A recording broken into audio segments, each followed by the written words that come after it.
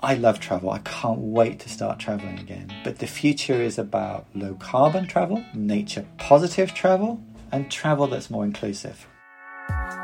You're listening to the Better Travel Podcast, and I am your host, Paige McClanahan. Travel has been a passion of mine ever since I was a kid. But as I've gotten older and as I've learned more about the industry through my reporting, I've really started to see just how complicated travel can be. So each week, we are diving in to some of the most fascinating and complex topics when it comes to travel. And it's all with the aim of helping you, and let's be honest, helping me, learn to be a smarter, better traveler.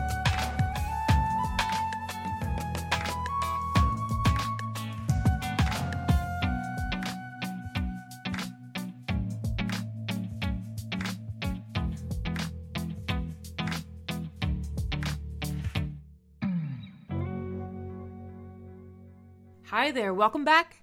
We're here with episode 2, in which we're really diving deep into some essential questions about how our travel affects the climate and nature, and also about how tourism is essential to so many people and communities around the world. These kinds of questions can get a little bit tricky, but we have an incredibly knowledgeable and gracious guide today in the form of Justin Francis. Justin is the founder and chief executive of Responsible Travel, which is a travel operator based in Britain that Justin describes as an activist travel company. But Justin isn't just the head of a travel agency. He also advises the British government on questions of nature and business. He's a director of a safari company in Kenya, and he helped to set up the Jet Zero Council, which is helping to drive progress toward a cleaner future of flying. So you're going to hear Justin talk about how he's working from within the industry to tackle some of the biggest challenges in travel and tourism, and how he's hoping to push his competitors to be more honest about the impact of the trips that they're selling. You'll hear him talk about why he thinks the cruise industry has the most work to do in terms of reducing its environmental and social impacts. And listen up, because you're going to hear Justin's advice on the 3 things that we all need to pay attention to if we want to reduce the environmental footprint of our trips. There's so much good stuff in here. To be honest, I was kind of frantically taking notes the whole time he was talking, and I really hope that you get just as much out of it as I did. But I started by asking Justin to talk about where we were with travel and tourism before the pandemic hit, and whether he thought the industry had crossed a line. I think it had crossed multiple lines. I think in many destinations it had crossed the over-tourism line. The point at which tourism starts to become less enjoyable for the tourists and much less enjoyable for local people. So not in every destination, but in many destinations we'd crossed that line. So it was degrading the experience of the tourists. It's just too many people, too much overcrowding, and absolutely degraded the lifestyles and ways of life of the people who lived there. I also think we were crossing the line of carbon emissions, like the whole planet, but our sector was crossing that line too. Absolutely, yeah. You describe your company as an activist travel company and as a Trojan horse in the tourism industry. I wonder if I could ask, what do you mean by those terms, and how are you embodying them? Well, my way of thinking is that if you start a business, you try and do your best, offer the most amazing holidays to customers. You also try and look after the places which you visit and depend on, and local people who live there. But you also operate in an industry. So am I to be quiet when I see abuses in our industry? Or am I to say, listen, I want to point that out. I want to talk about this, whatever those issues might be. And so I felt that I wanted to go beyond just running the best company I could, but I wanted to try and influence the industry in which we're in. You might say that's crazy or a wild ambition, but that was the intention. From the beginning, my thought was that, this is 20 years ago now, that all of us needed to understand we had a choice in travel. I think even then we understood we had a choice about the food we ate and whether it was organic or not. And many people made that choice. But there wasn't such a clear understanding that you had that choice in travel. So that's what responsible travel was about. Now, up until that point, there had been many people who had been pointing at the industry and saying there's some wonderful things about it, but there's some not so great things about it. But those people typically had been academics or NGOs or a few brave and brilliant journalists. But it hadn't been somebody in the industry themselves. And so the Trojan horse bit is it's kind of easy to pretend you're not hearing journalists, or it was then 20 years ago. It's really hard to ignore someone in your industry or someone who's created a business that's doing things in a different way. It's fascinating to see how far and fast Elon Musk took electric cars, not as a scientist, but as an entrepreneur. And so I do think businesses who are the real pioneers do have an ability to shake up and influence an industry, and grandiose idea perhaps, but that was mine. I wonder, I mean, the company was founded in 2001, is that right? It is. So what kind of reactions did you get from your counterparts in the industry then, and how has that shifted over the years? Are you kind of seeing more support? Are you seeing other people with your ethos emerging now? Or were you sort of attracting kind of skepticism or negative reactions at the beginning? Yeah, a lot of negative reactions at the beginning, because when you call a company responsible travel, you're kind of, which is intentional, but you're implying that the rest of the industry might not be responsible. So the bravest thing was the name. So people felt threatened by that. And what do you get? You get deflection. So it's, listen, I run a hotel, I run a tour company, but I can't control what happens in a destination. Therefore, I'm powerless, I can't do anything. Or, I don't understand what this means. Can we spend 5 or 6 years trying to define it and understand what it means? Which is deflecting from actually doing anything. So, lack of understanding, deflection, defensiveness was how we started. And also, Paige, it was a reluctant... There were actually some people doing some great things in tourism. The whole ecotourism movement, which was about conserving species through tourism, was pretty wonderful at the time. But nobody really wanted to talk about it because they felt they weren't perfect. And perfect is the great tyranny of in some cases, of making progress and communications. So I was encouraging people to say, none of us are perfect. Responsible travel, miles from being perfect. But let's just talk about the few good things that we're doing. And there was a reluctance to do that as well. Over time, we progressed into businesses saying, I begin to understand the concept now, but it's too hard, through to, I'd like to show you something. I've got a few stories to tell. How can I do more? I think where we were before the pandemic was that, you know, as a tourist, you looked at most hotels, they had an environmental policy on there. It may be bad, it may not be. You looked at most travel agents or tour companies, they had something which they were beginning to talk about. So we'd progressed a long way, but at the same time, Paige, you know, we now realise we have 8 years left to arrest the climate crisis, if we're to arrest the worst declines, and we also have a collapse of nature, which I'd like to talk about a bit more, which is important to address if we're to solve the global heating crisis.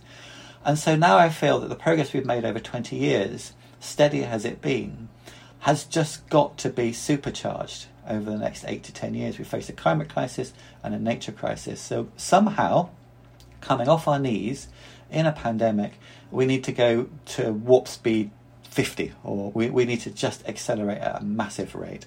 Absolutely. And I'd love to ask you, more about both the nature crisis and the climate crisis. Maybe we could start with the nature side of things. How do you see tourism intersecting with the nature crisis, and what potential does it have to remedy the situation, or at least not contribute in a negative way to the current situation? I want to just relate, if it's okay, I want to just relate this back to the climate crisis. They sound like two separate things. They're not two separate things.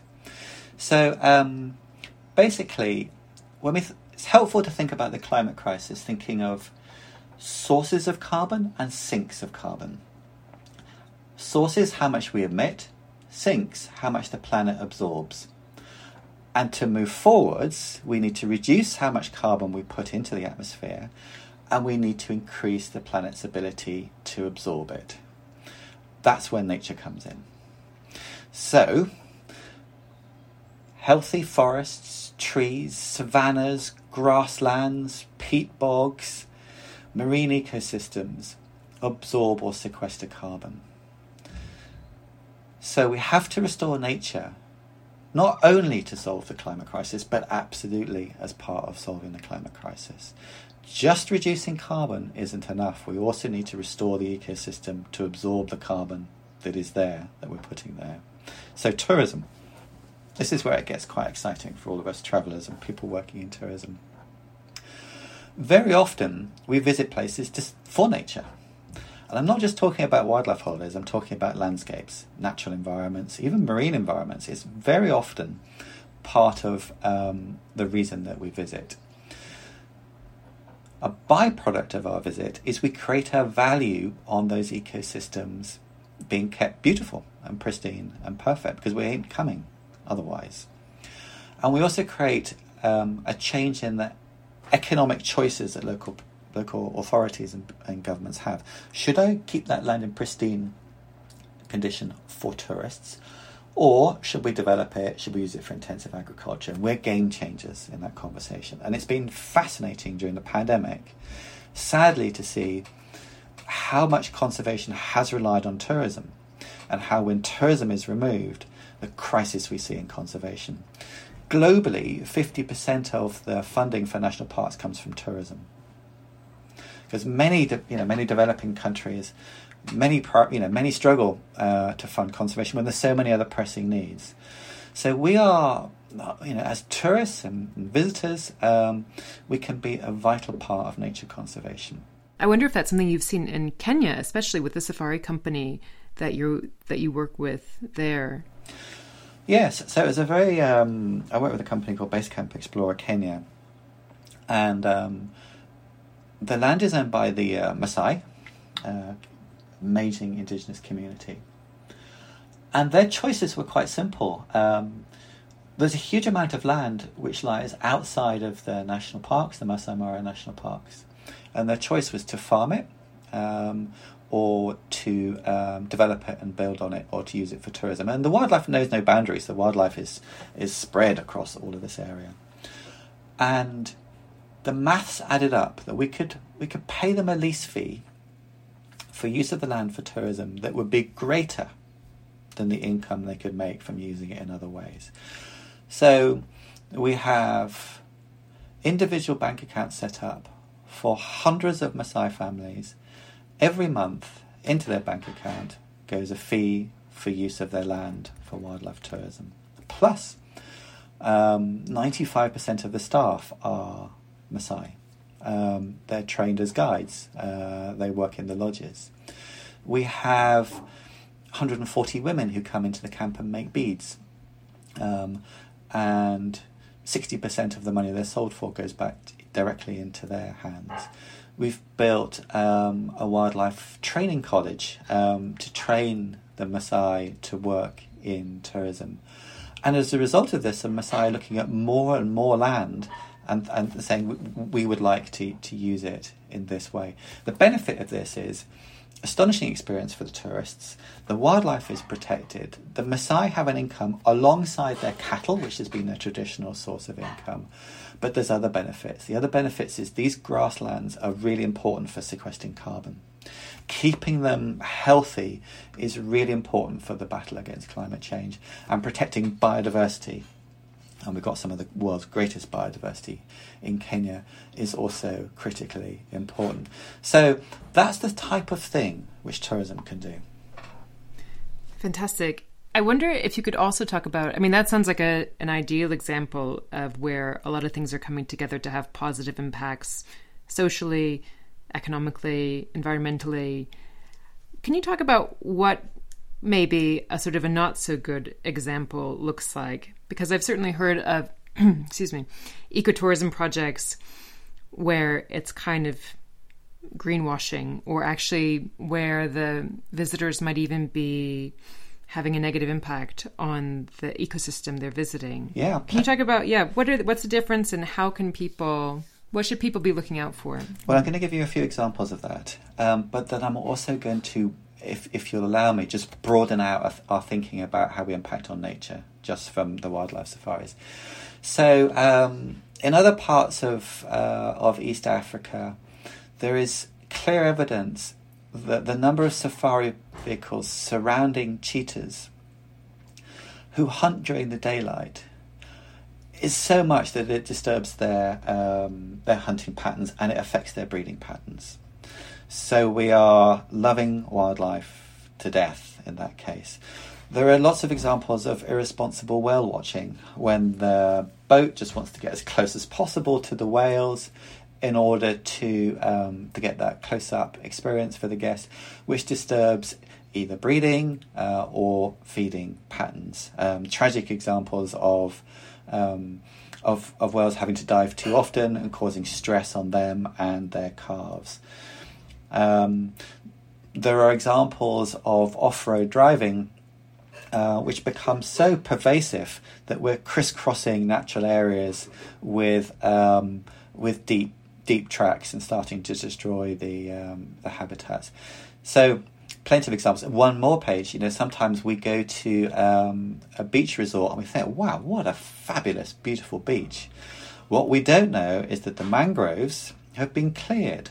And the mangroves are hosts to marine life, breeding grounds for fish. They also protect us, by the way, against surges and storm surges.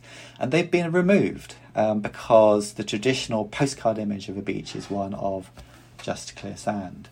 So, plenty of examples of ecotourism having gone wrong.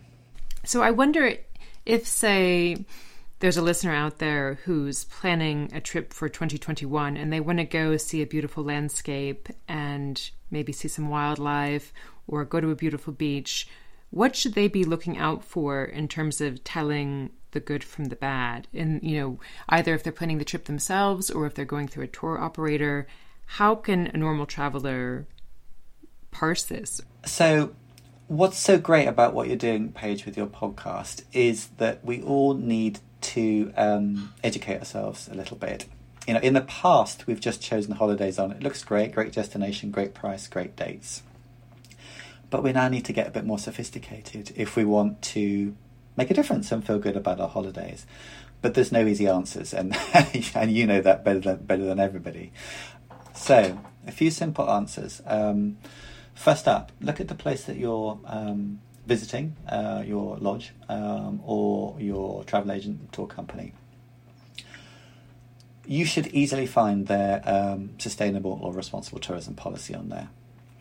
If you don't, red flag. If you do, does it cover local communities? Does it cover nature? And does it also have something about how they're reducing carbon? If it doesn't, little bit of a red flag. It really should be covering all those three dimensions. Then have a look. Have they reported some progress? Are there any evidence of what they've been doing? Or does it just look like it's been stuck on as a policy? Does it excite you? That's my first step. I think then alongside my inquiry, I would add a few more questions. So my standard inquiry might be about dates and prices and availability and family suitability.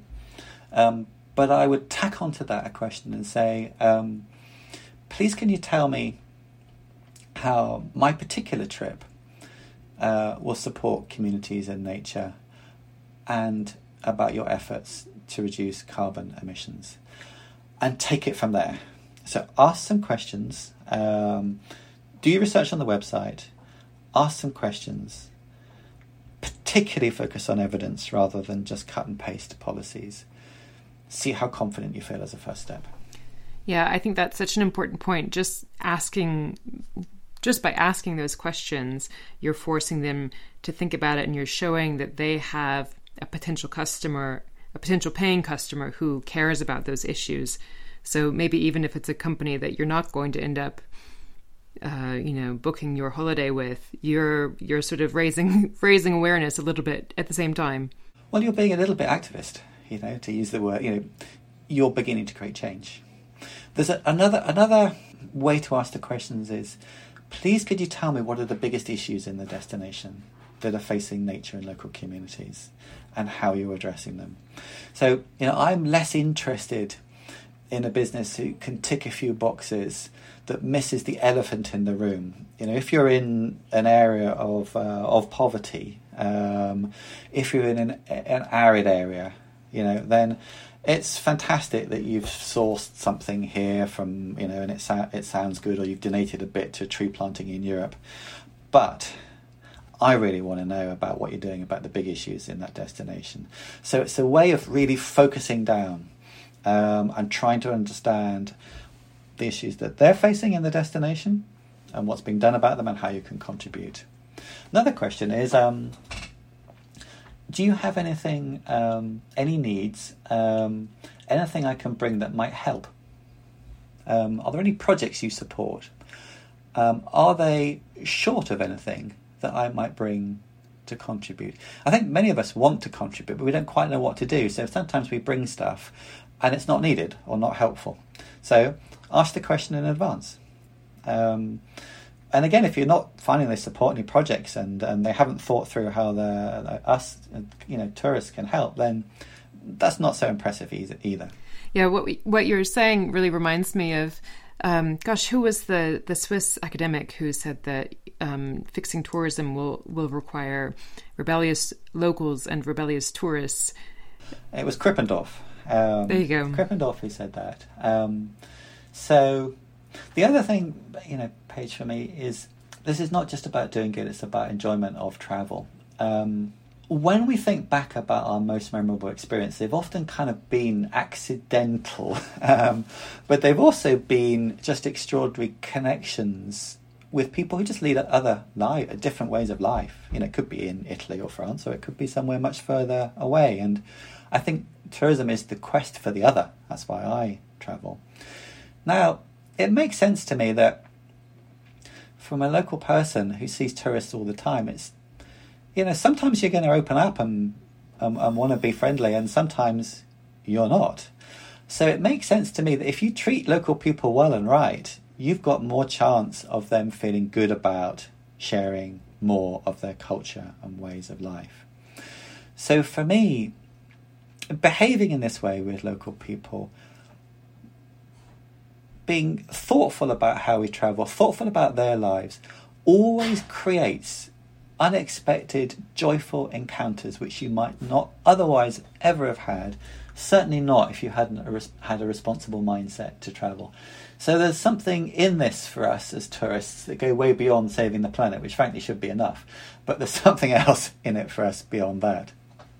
And I would love to ask you about aviation and tourism. In particular, the topic of carbon offsets, which I've heard you speak about in another interview you gave. What is your opinion of carbon offsets, and do you think this is something that people should consider when they're booking a holiday, buying an offset to counteract the effects of their flight, or is it something they should sort of be approached with caution? So, let's just go a little deeper just for a second. We've got 8 years left. We're not going to avert all of the climate crisis. We know that some of it now is irreversible. When I was young, Paige, the way in which I used to travel was I might have one long summer holiday if we could afford it, and we might fly somewhere if I was lucky. And then we'd have a few shorter breaks. So I might fly typically once a year or a longer holiday. Then we have low-cost airlines. So the whole pattern of travel has changed. Instead of taking one, flight a year or a couple, we take multiple. We have 2 days here, we have 3 days there, and over the year we have all of these short breaks which stress us out half the time and burn so much carbon. So my mindset is we need to reduce how much we fly. And I can explain more about that, why the science tells us that, if you like. But well, first of all, can I just comment that hearing the owner of a travel agency saying we need to reduce how much we fly that's pretty powerful. There is some good news coming. So sustainable aviation fuels are an alternative to kerosene. Kerosene is the fuel which goes in the plane, and it's a fossil fuel. It's highly carbon polluting. Sustainable aviation fuels can either be made from waste, which is converted into a fuel which planes can burn, or there's some new technology which creates it in a lab, chemically, which is even better. The best hopes for the next 10 years is we might get 10% of aviation fuel internationally made from sustainable aviation fuel, and it's much less carbon polluting. Fantastic. Planes are getting a little bit more efficient. The modern planes are more efficient, but they tend to stay around forever. They're in use for decades. But the newer planes are much more efficient, burning kerosene. That's a little bit of a help as well. If we could sort out air traffic control so we weren't flying crazy patterns, which I hope we will, that will reduce carbon emissions a bit. But let's start adding these numbers up. It's 10% there, it's 5% there, it's 20%. Technology might get us to 20%, 25% reductions. It's not enough. We need 50% reductions in the next 8 years versus, just a couple of years ago. So simple maths tells you that technology is not going to get there. And so we do need to fly less. And what I'm advocating is that we stay longer when we travel, which means that we're going to have fewer holidays in total, but longer ones. And we're going to have fewer flights in total. And that some of our holidays we take closer to home or via train. It's actually a throwback. It's a throwback to how we used to travel rather than how we travel now, which is multiple flights. Now, I believe that we need to, in every aspect of our lives, we need behavioural change. I really like it when a travel company or hotel plants trees. I think it's amazing. I really like it when they support other what's called nature-based solutions to climate change, things that help the natural ecosystem absorb carbon. But I really dislike the way they market it and pretend that you don't need to change anything because this magic pill called a carbon offset has solved all of your problems. I'm not averse to companies planting trees. In fact, I'm very much in favour of companies planting trees, but it's misleading to tell us as tourists that it neutralises carbon. When you put carbon in the atmosphere, it stays there for hundreds or thousands of years. You don't neutralise it. I'm even more sceptical when a business says that they're carbon positive. It's nonsense. So, if your travel company is planting trees, terrific. But the real question to ask them is, what are you doing to reduce carbon? Don't be conned by them into thinking that their cheap offer of a carbon offset gives them permission to just carry on in their heavily carbon polluting ways. That's totally irresponsible. So carbon emissions from a holiday come from transport primarily, the energy use in the accommodation, and surprisingly the food that you eat, which can be a major contributor. So ask your travel company, what's the energy source in your hotel? Is it renewable? Or if you're staying in a hotel, if it's a travel agent, the hotels that I'm staying in, what energy do they use? Is it renewable electric energy? Is it solar? How else are they sourcing their energy? If they've got no answers to that, then they're not thinking about it hard enough. Secondly, food is a major contributor to carbon emissions. It's far bigger, actually, than the tourism industry. It's far bigger. Agriculture is a far bigger contributor than carbon emissions. And it's particularly beef and dairy. We use so much land. We take so much land out of natural state in order to produce beef and dairy. So we need to take wildlife off our plate and nature off our plate. So when you're sat in your eco-lodge feeling pretty good about yourself, if you're eating meat and dairy, in the Amazon, part of it's being cut down to create land for the cattle, which you are eating. But that forest is being cut down as a direct result of what you eat. So is your hotel offering a really amazing and delicious and lovely, it doesn't have to be vegan, but certainly, plant-based menus. So these are the ways. Also, local transport. Local transport is lower carbon than private transport. The more people you can get in a vehicle, the lower carbon emissions per person. So ask them about all of that. And I also wonder about the question of food. I mean, if you're sitting in a kind of eco-lodge in the Canadian Rockies and you're eating a mango or an avocado, I mean, are food miles something that you could be asking the hotel or restaurant about as well? And food waste. How much food do they waste? Do they have a good food waste strategy? When you throw away waste, you're basically throwing away carbon in nature, because all of that food took intensively, in many cases, carbon to produce.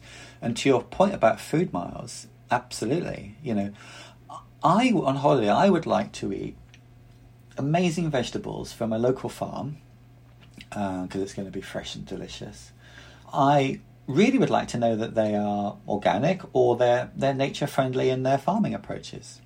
And if my hotel or tour company said, listen, we've got a policy of supporting local farmers, and I can show you on your menu where it all comes from, and by the way, they're farming in a nature friendly way, I'm thinking, yum. I'm feeling really good about that. Okay, so those are super useful ideas and things to keep in mind. So just if I can kind of say back what I heard you say to make sure I've got it all. So you said that if we're looking to reduce our carbon emissions while we travel, we can look at transport, we can look at energy use, and we can look at food, and reduce the amount that we're traveling, try to find places that are using sustainable sources of energy, and reduce the carbon impact of our food by avoiding dairy and meat, and by maybe looking for places that source their food more locally.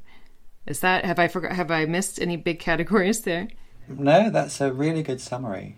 If they're going above and beyond reducing their emissions and saying, actually, we're contributing to restoring habitats, then perhaps that's it is something to be excited about as well. And it could just be the hotel grounds. Instead of mowing the lawns within an inch of their lives or a centimetre of their lives, they have, for example, put bird nesting sites up. They've created wild areas.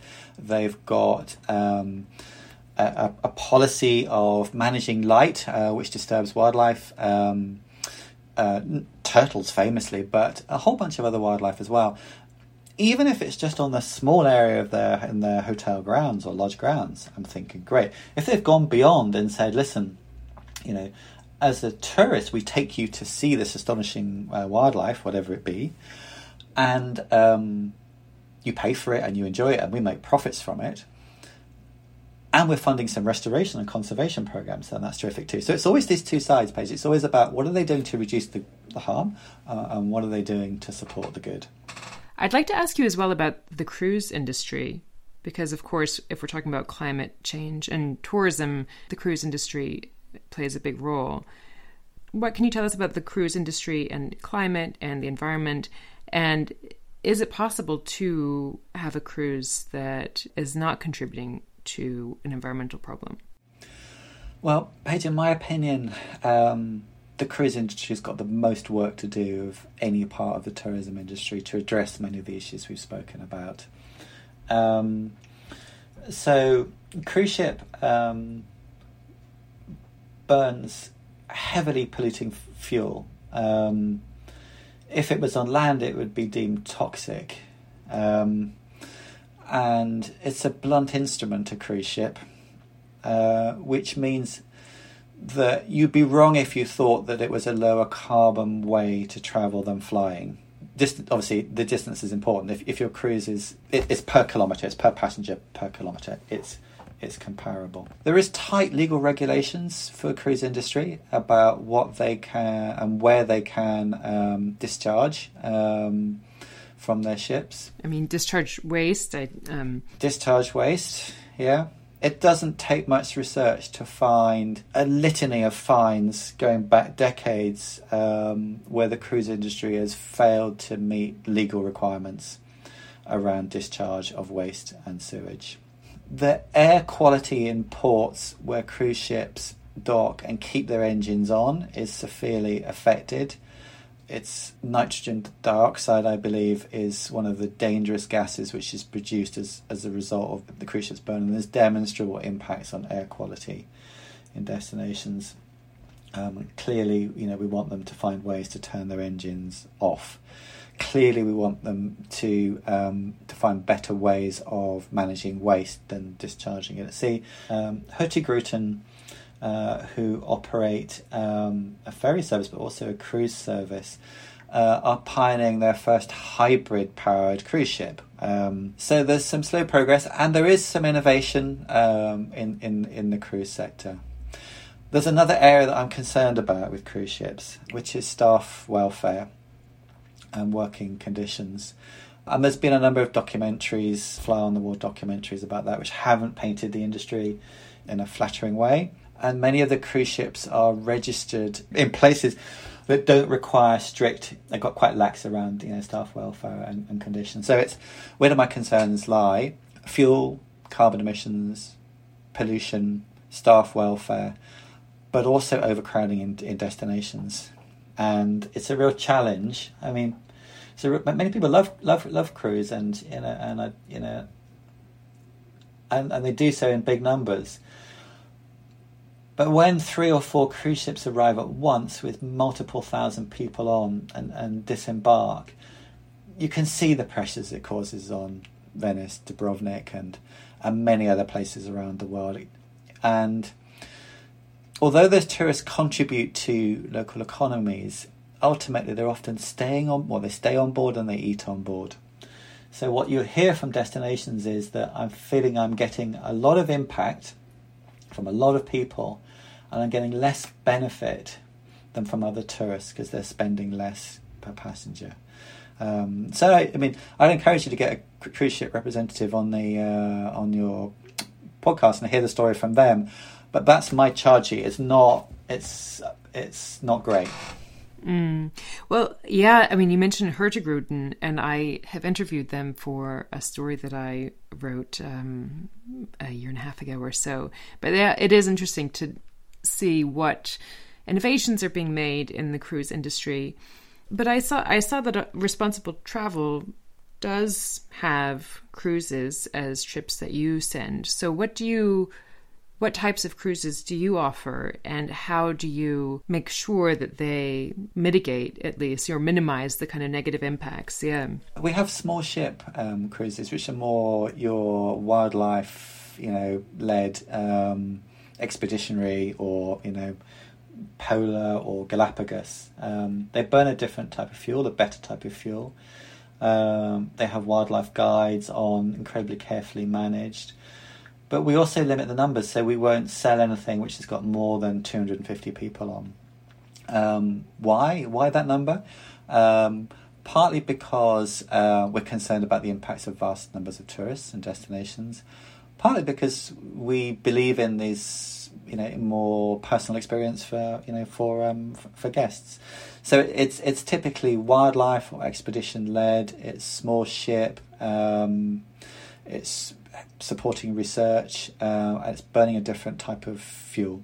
And can I just ask, how has business been for Responsible Travel over the past 18 months or so? What has that experience been like for you? It's disastrous. It's been disastrous. And the thing is, Paige, is that what we read a lot about is, airline people losing their jobs, or reduction in how many people work in tourism in France or America or the UK. But what I hear about is the person who lives in Nepal who only could afford to feed their children or put their kids through school because of tourism, that work in a tea lodge. What I hear about is kids not going to school, people having to struggle to feed families, and that's not had that much publicity really. But that's I think all of us in tourism and in business should judge ourselves on how we treat the most vulnerable, really. And the joy of tourism is it does include people who could never get into any other sector.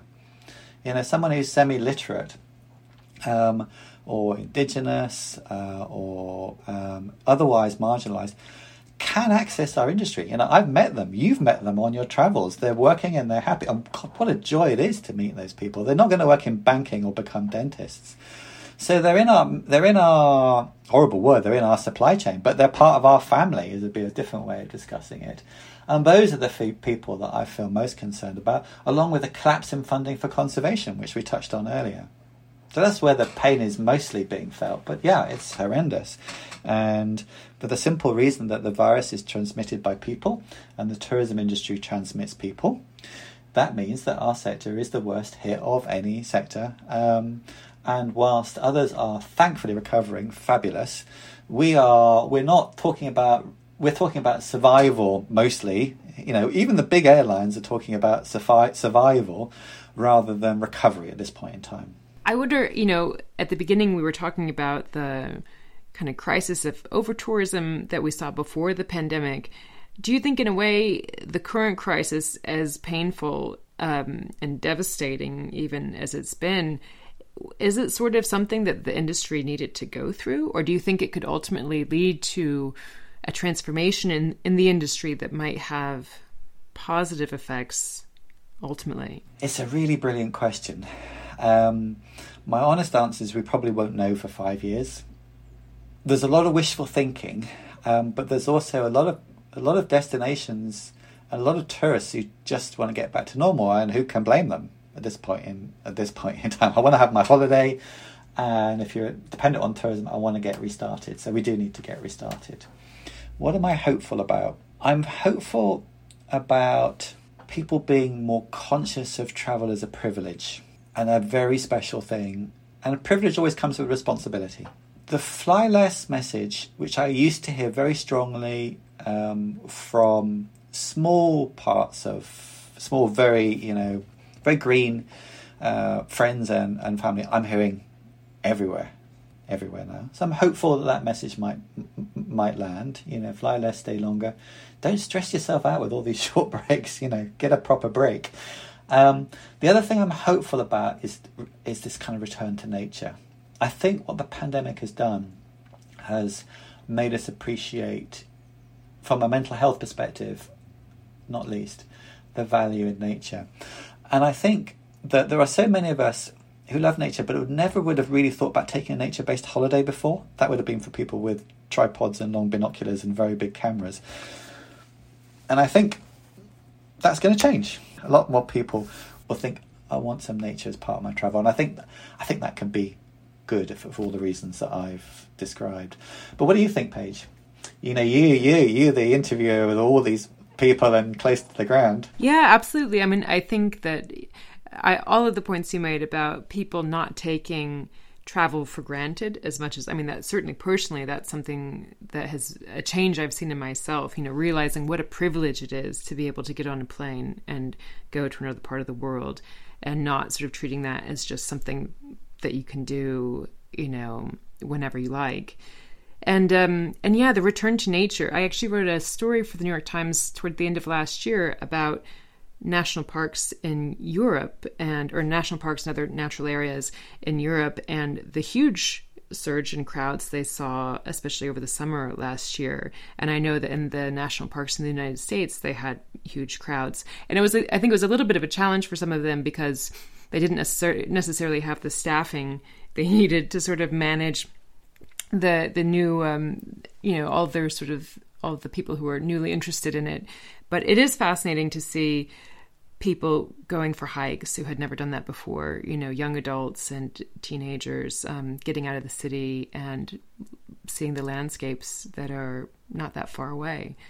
So yeah, I'm optimistic too. I mean, I guess that's why I started this podcast. I hope that it can be part of a transformation.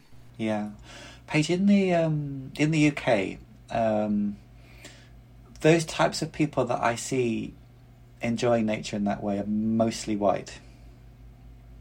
They're mostly white, and nature has been a place where you need time. You need transport to get there, and it's tragic to me that not all parts of our society have been able to access nature or felt it was for them. Really.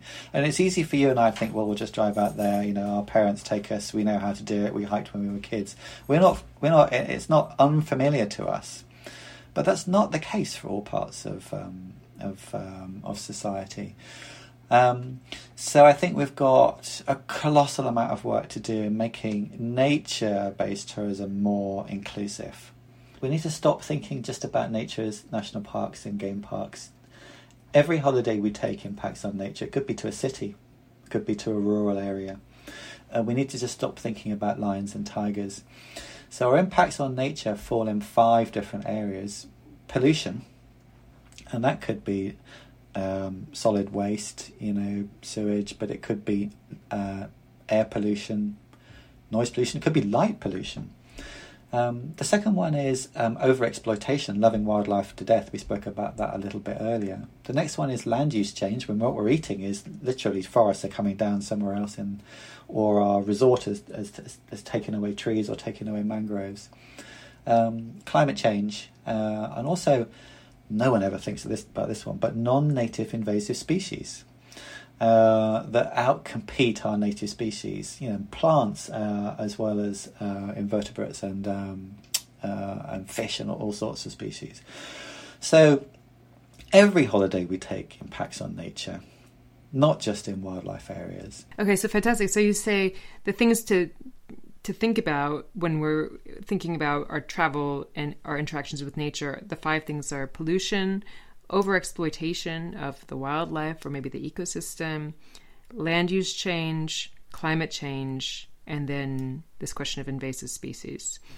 Exactly. And that broadens our minds. I work with the UK government and with other governments. I'm working towards the climate summit in the UK in November. And what's racing up the agenda alongside climate change is loss of nature and biodiversity, partly because we need it as part of our battle against climate change. And so be prepared, all of us, to hear about these 2, I would argue 3 big global challenges: climate, nature, and then inclusivity.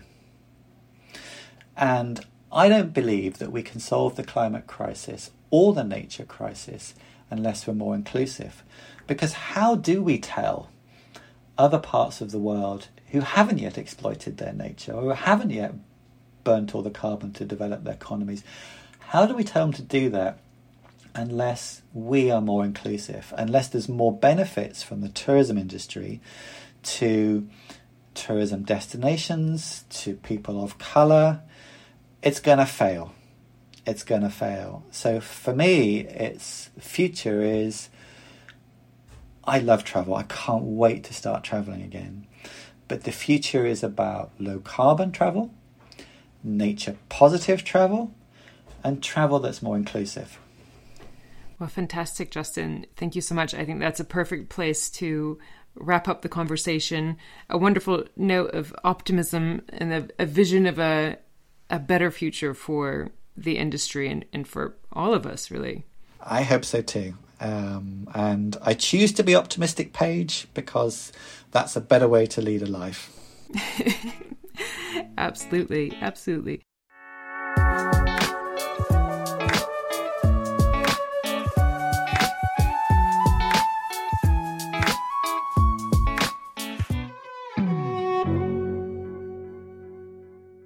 welcome back.